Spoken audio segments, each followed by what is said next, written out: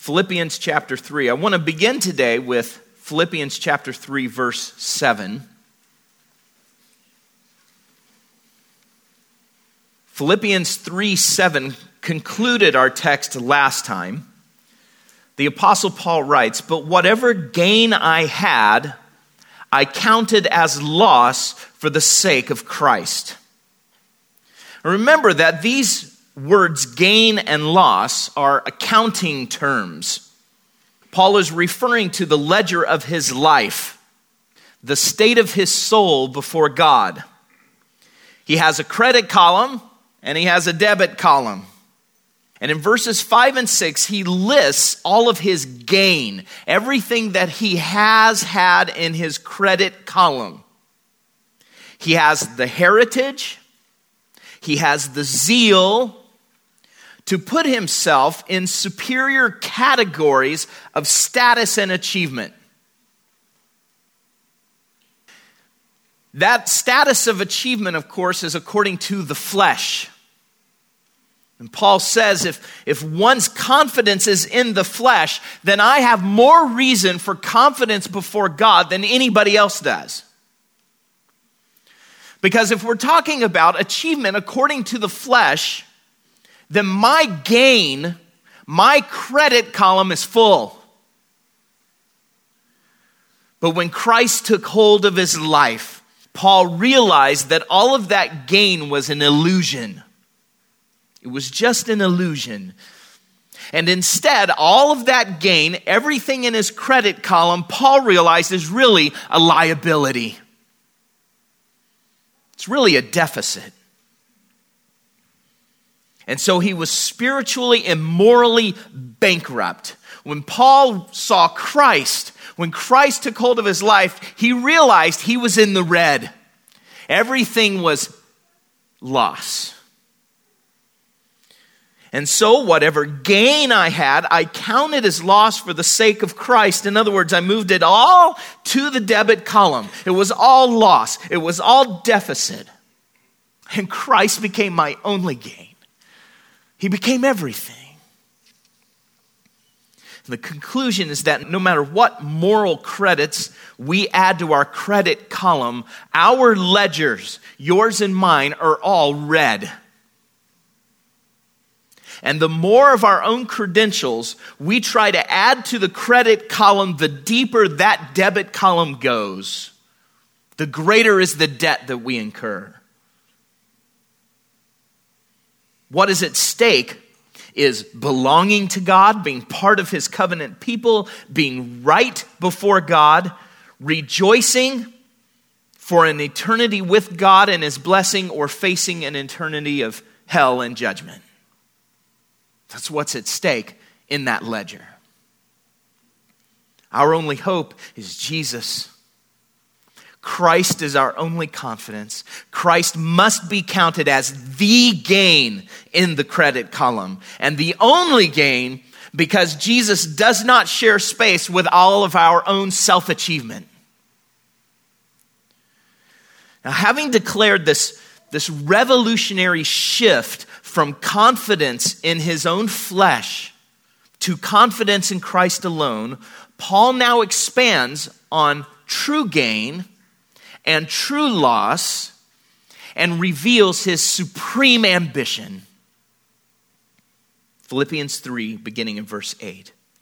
"Indeed, I count everything as loss because of the surpassing worth of knowing Christ Jesus my Lord. For his sake I have suffered the loss of all things and count them as rubbish, in order that I may gain Christ and be found in him, not having a righteousness of my own that comes from the law, but that which comes through faith in Christ, the righteousness from God that depends on faith. That I may know him and the power of his resurrection, and may share his sufferings, becoming like him in his death, that by any means possible I may attain the resurrection from the dead." If there is a secret sauce to the Christian life, this is it. For the child of God, there is no greater purpose, no greater aim in life than to know Christ. And in fact, all of our purpose statements, all of our vision statements could be boiled down to that. To know Christ. To know him. Christ is to be our supreme ambition. Paul says, not only have I counted whatever gain I had as loss, but I count everything as loss. So Paul says, not only have I taken all of my moral credits, all of my achievement, and I've realized them for the bankrupt things they are, and I've moved them all to the debit column, all as loss, but I count everything as loss. Everything goes there. All goals, all aspirations, all possessions, anything that would compete with allegiance to Christ. Why? What can consume a person such that all else is loss? Because of the surpassing worth of knowing Christ Jesus my Lord. This knowing is personal knowledge. This is experiential knowledge. This is a familiarity with a person that we gain by spending time in their company, having long conversations, and observing them closely. This is the knowing of relationship. Paul is not talking about a list of truths about Christ. He's not talking about gaining a lot of theology and doctrine. Paul is saying, I want to walk with him. I want to commune with him. Now, I'm not saying that you can commune with Christ without knowledge of him. You can't.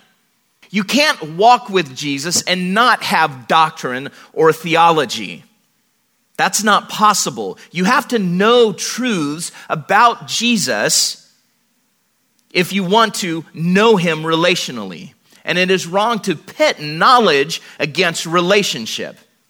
And there are some who say that. There are some who act like the less you know about truth, the better you can walk with Jesus. The less theology you have, the better you can commune with him. That simply is impossible. Ignorance is no basis for friendship. If you knew somebody, you were friends with somebody, and you found out that they had a completely hidden life, things you didn't know about them, that they were leading an alternate life that you knew nothing about, would you say you knew them? No. Even after years, some spouses, husbands and wives will say, I didn't know that. I never knew him. I never knew her. This knowledge and this relationship is knowing truth, and it is walking accordingly. The problem, of course, is having knowledge with no relationship. And that's really what I think people are getting at. Is that there are some, and it is possible, and there are some in this room even, who know lots of doctrine, who know lots of theology, but may not have ever known Jesus personally. There are people who grow up in the church, who sit Sunday after Sunday and hear sermon after sermon. Some even go on to Bible colleges, and they don't ever really know Christ.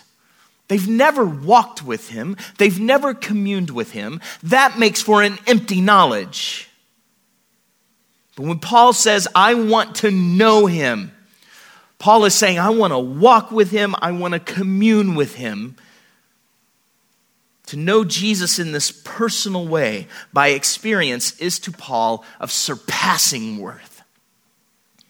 Which means that knowing Christ exceeds all other priorities, all other ambitions. All things pale. All things become expendable to know Jesus. This is why real Christian living cannot be drudgery. It can be hard, it can be painful, but it cannot be drudgery. The Christian life is not about gritting your teeth and keeping the rules. When a person comes to Christ and submits to him and finds forgiveness of sins, that person's desires are transformed. What they want is changed. I believe it to be the truest test of a person's conversion. The most telling evidence of a person's real spiritual condition is appetite. What does he desire? What does she delight in? When I was 14 years old, the Lord took hold of my life in a very deliberate, powerful way. The experience took place on a youth group mission trip where we conducted backyard Bible clubs and shared the gospel, and we did some street evangelism, and I saw people come to Christ. I had the blessing of leading children to Christ. Now at age 14, I don't know how sincere their commitment was. I don't know all of what their understanding level was, but I do know that God broke my heart. I was convicted of sin, and Jesus filled the horizon of my life. It was for me a Damascus road. And when I returned home, I was a different person. I was immersed in the life of my church. I had a voracious hunger for Scripture. It took me 2 weeks before I realized the change. It took 2 weeks before I realized that I had no appetite for the movies I had watched before I had gone on the trip. That I had no appetite to listen to the music that I had listened to before I had gone on the trip. I had no tolerance for the disrespect of my parents or teachers like I had had. No one had to prod me to go to church. No one had to tell me to read my Bible. I didn't even need a reading schedule. And if the doors were open at church, I was going to be there. Because nothing brought me more joy and happiness than being with other believers, being immersed in truth. My dad came home one day, my life was changed. And my dad said, you know, I noticed you're reading your Bible a lot and that you're really hungry. He said, why don't you listen to these tapes? And he handed me a cassette tape series by John MacArthur on the spiritual armor of the believer. And so here I was up in my room every night that I didn't have homework with the little Panasonic, I had one, this was a long time ago. This is the late 80s, mid 80s. And I'm listening to John MacArthur and I'm taking notes. That's how I spent my evenings. That's just what God did in my heart and in my life at that time. But no one had to tell me to do that. I wasn't trying to impress anybody. I wasn't trying to keep a checklist, conform to one. I was driven by a delight in Christ. Alistair Begg calls this the expulsive power of a new affection. I love that phrase. I don't know if he coined it originally or if he took it from someone else. The expulsive power of a new affection. That is a new affection that drives out all others. It's what Paul means by surpassing worth. Knowing Christ is of surpassing worth. And when knowing Jesus is of surpassing worth, then it's really no sacrifice, is it? To lose everything else. It reminds me of Peter in John chapter 6. When Jesus has some really hard things to say, and a lot of his disciples who have been following him, not the 12, but the larger group, bodies of people who are following Jesus and calling themselves his disciples, walked away. What he had to say was too hard, and they couldn't handle it, and they walked away. And Jesus turns to the 12, and he says, what about you? And Simon Peter says to him, Lord, to whom shall we go? You have the words of eternal life. Where else are we going to go? Who else are we going to follow? We have come to believe and to know that you are sent from God. Peter wasn't saying, yeah, you're right, Jesus, we'd like to leave too, but we signed a contract. We got 3 years to go here with you. Peter said, where else would we go? We know who you are. We know you've come from God, and you only have the words of eternal life. It's really no sacrifice. Is it a sacrifice to give up making mud pies in an alley to gain a vacation in the Caribbean, to use C.S. Lewis's illustration? No. Paul continues, for his sake I have suffered the loss of all things and count them as rubbish. And lose them he did. He lost his prestige. He lost a promising career. He lost a rich religious heritage. He lost scholarly influence. He lost any wealth, personal wealth that he would have had. Paul never mentions having had a lot of wealth in any of his letters. But yet, having the prestige that he had, coming from the background that he had, Paul probably had a significant amount of money. What about a home? Paul never says anything about having had a home or having lost a home in particular, but we know from the point that Jesus called him, he wandered. He never stayed put anywhere. Paul says, for his sake, I have suffered the loss of all things. But you see, to know Christ means emptying ourselves just as Christ emptied himself. That's what Paul is living out. Christ, though being in the form of God, being glorious, emptied himself. That's what Paul is saying. He's saying, I'm living that out. I am mirroring that in my life. And yet he qualifies this suffering of loss, doesn't he? It is loss. It is suffering. But he says, I count them as rubbish, skubala. It means refuse or dung or manure. I heard another preacher once note that our English Bibles clean this word up a bit, and that the word is really excrement. To which I thought, in my own mind, well, that's kind of cleaning the word up a bit. Because the word that Paul uses, the best equivalent in our English language is the word crap. And it's hard for me to say that because in the Harrelson household, that's not a word that we are allowed to use. It's crap. That's what Paul says.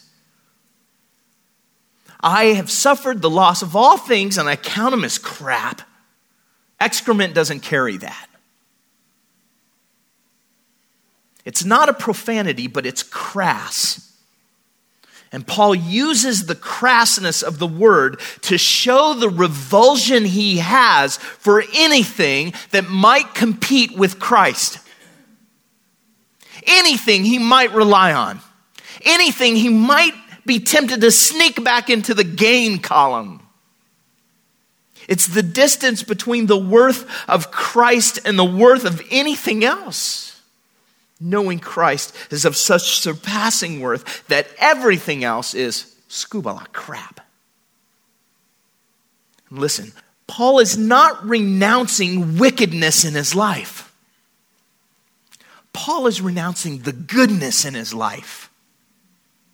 Paul's looking at all the good, moral things.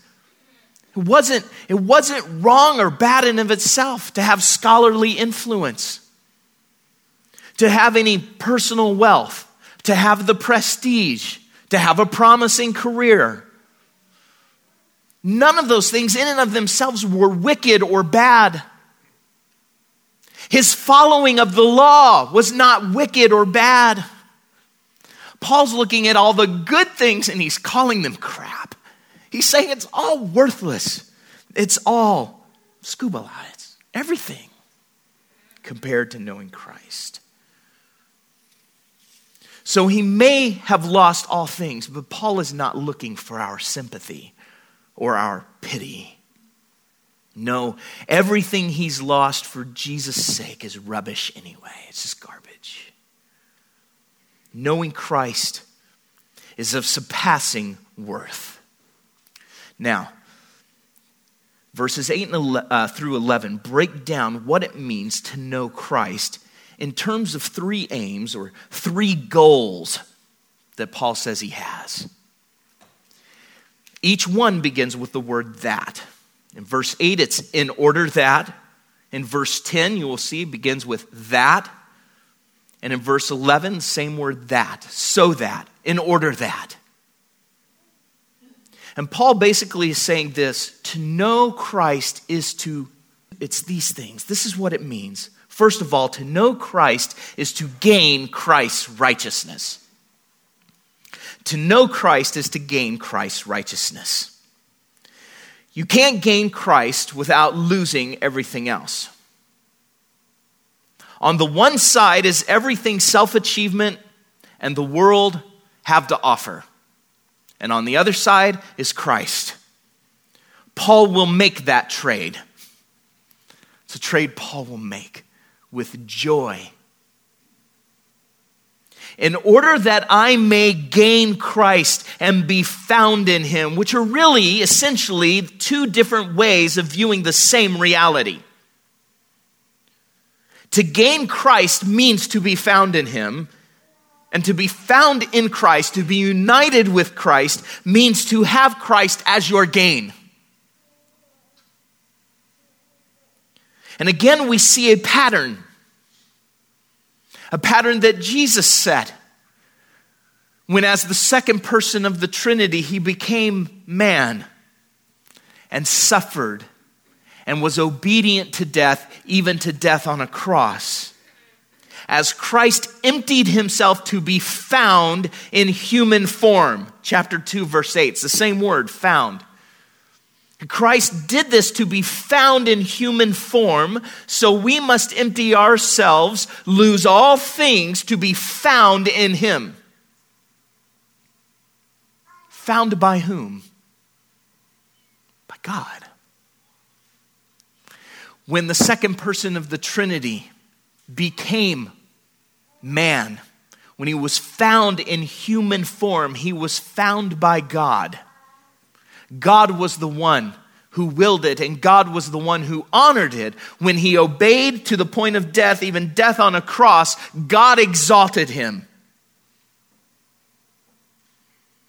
Who will find us in Christ or not in Christ?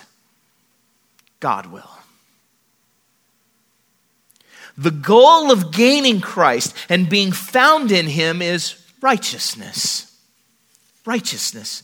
Righteousness is the word that is often translated justification. So to justify is to make righteous. And it refers to a person's standing before God. It refers to your legal standing in God's courtroom before God the judge as either guilty or right.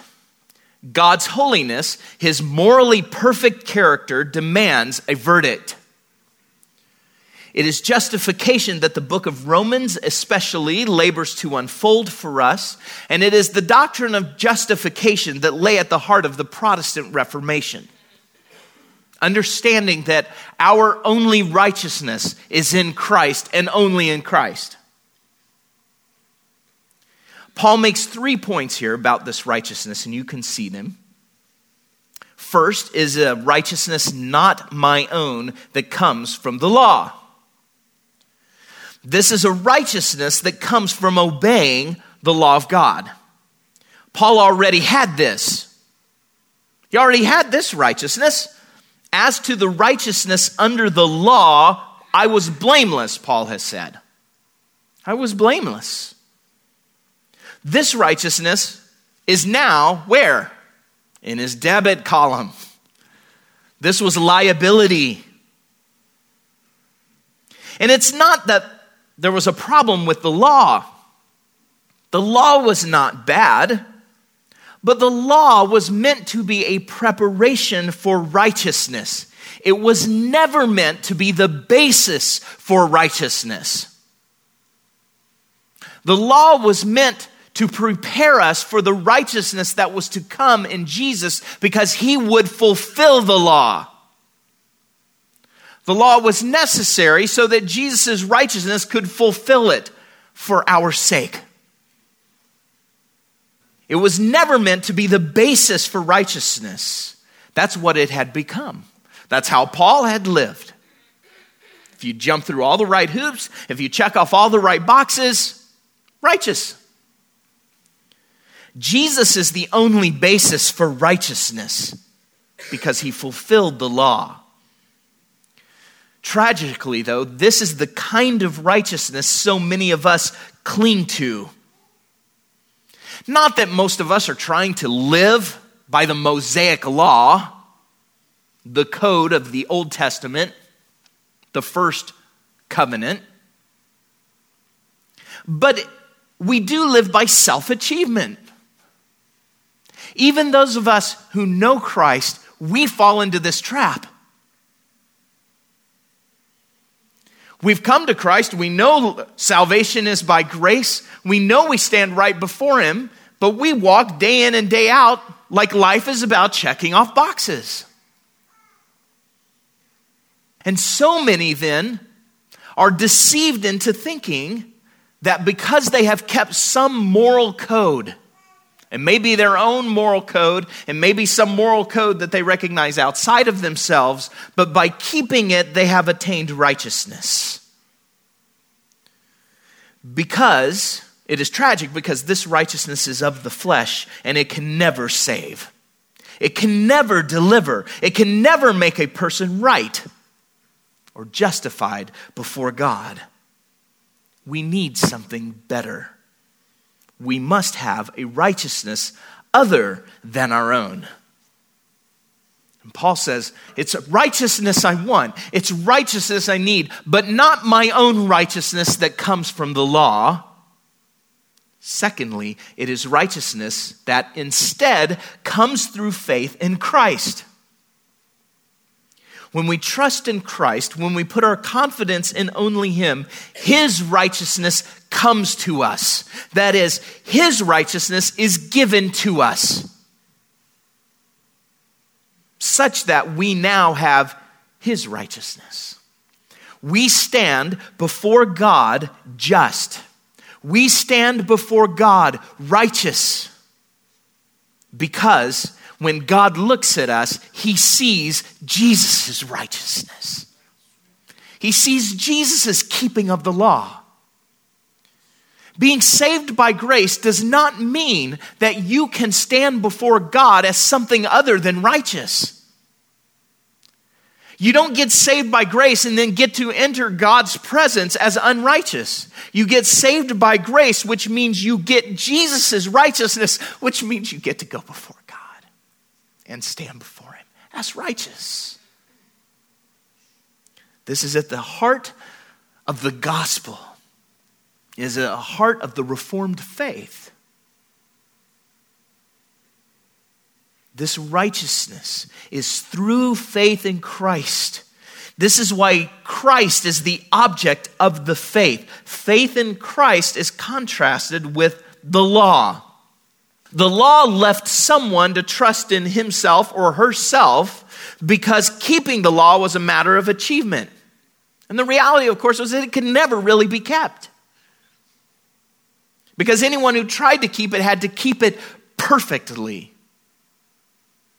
No mistakes, no deviation, no sin at all.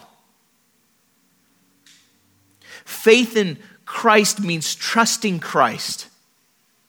Means glorying in Christ, boasting in Christ, gaining Christ.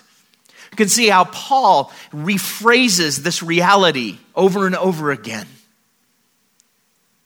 It is the only way of having righteousness before God.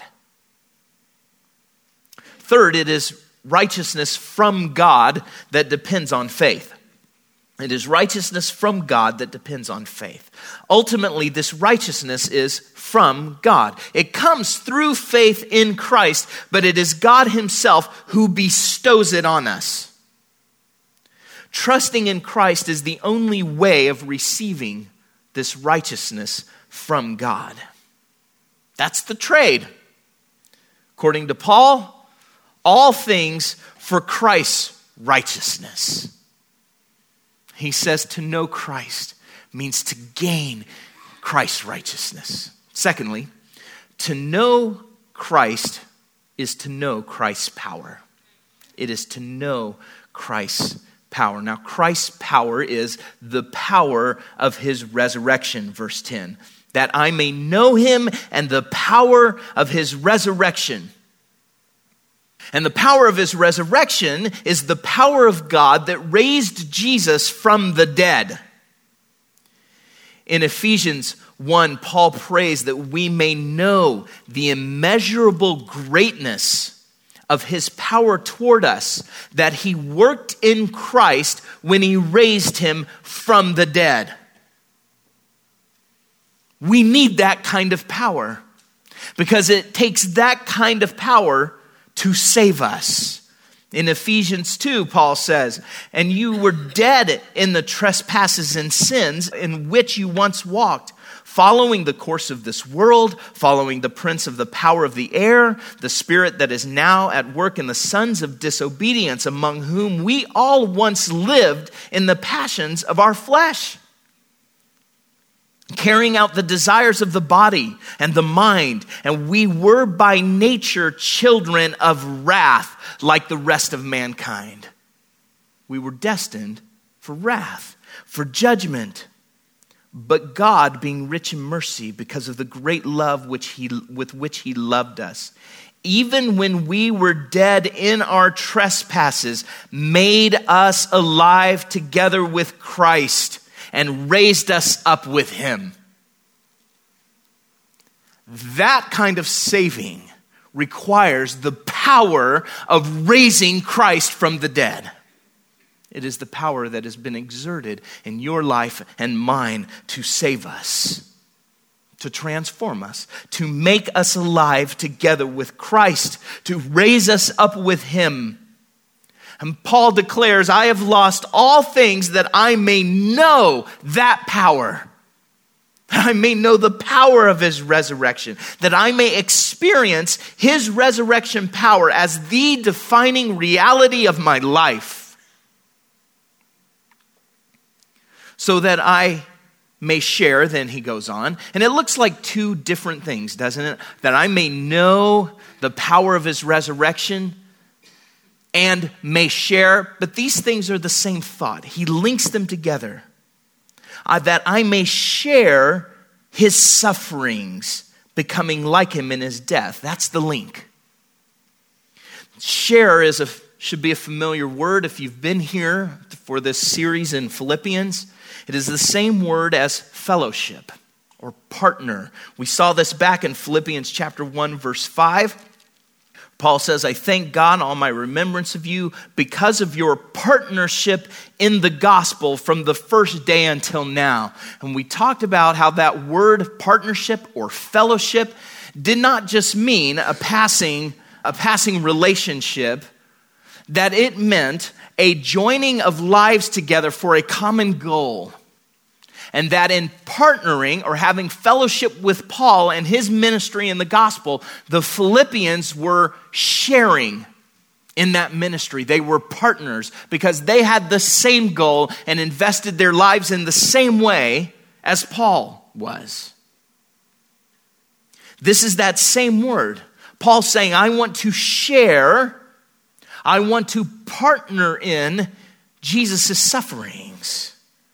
I want to share in them, becoming like him in his death. Once again, Paul sees Christ emptied himself, being found in the form of humanity, and that he became obedient to death, even death on a cross. And Paul is just saying, I want to walk the same path. I want to partner with him. I want to share in that with him. Paul is making this connection. Sharing in Christ's sufferings, even paying the ultimate price, this is walking the path of the cross. This puts him in touch with the power of Christ's resurrection, because it is that power which enables him to endure suffering, to share in it, to partner with Christ in his suffering. It is the power of Jesus' resurrection that sustains him as he becomes like Christ in his death. Paul has been called to share in Christ's sufferings, and the suffering and the power cannot be separated. It's circular. It is this resurrection power that enables us to endure sufferings and share in Jesus' sufferings. And it is sharing in his sufferings that opens the door to know his resurrection power. Do you see? That's what Paul is saying. And Paul says you can't know Christ. You can't walk with Jesus. You can't commune with him unless you partner in his sufferings and become like him in his death. What was it? Complete expendability. All the way to the cross. Paul is saying, I'm ready to go all the way. If that means I can know him. If that means I can commune with him. Those are not sacrifices. I want to know him. I want to walk with him. I want to know the power of his resurrection by sharing in his sufferings and being sustained in that suffering by the power of his resurrection. And from Paul's perspective, all Christians are called to share in Christ's sufferings. He has already said to the Philippians back in chapter 1, verse 29, for it has been granted to you, given. It's a gift. It has been granted to you that you suffer for the sake of Christ. That you should not only believe in him, but also suffer for his sake. And back in chapter 1, verse 7, it is right for me to feel this way about you all, because I hold you in my heart, for you are all partakers. This is the same word, sharers. You are all sharers with me of grace, both in my imprisonment and in the defense and the confirmation of the gospel. Grace? Yes. The suffering, the being in prison for the sake of the gospel was grace. Why? Because it is that enables us to know Jesus' resurrection power. Paul says all Christians are called to share to some degree in that suffering and to know his resurrection power. So this suffering and this power of Christ's resurrection, the suffering which ultimately means death, means knowing Christ. Because Christ became obedient to death. And if you're going to know him, you have to walk with him in the same emptying, self-emptying, suffering unto death way. And yet, death will not have the last word. Because to know Christ is to attain Christ's glory. To know Christ is to attain Christ's glory. Verse 11, that by any means possible I may attain the resurrection from the dead. Just as we will share in Christ's power and suffering and ultimately death, so Paul longs to share in Christ's victory over sin and death. That is his glory. So you see, Paul mentions resurrection here, so close to each other, but really two different aspects. In the one case, it is to know now in life the power of Christ's resurrection. But Paul now is looking to a future event. He's looking to something that has not happened yet, but something that is promised. And that is ultimate deliverance. That is resurrection from among the dead. And what Paul has in view then is the promise that Jesus will one day return and he will call up his people out of the grave from among the dead. Now there will be a resurrection of all the dead, and every person will stand before God. But first there will be a resurrection of believers. And that's what he indicates when he says, when I am resurrection from among the dead, I will be called up out from among the corpses, literally, the dead ones. And I will know Christ then fully. That's where the fullness of knowing Christ takes place for us. It is when he calls us up out of the grave.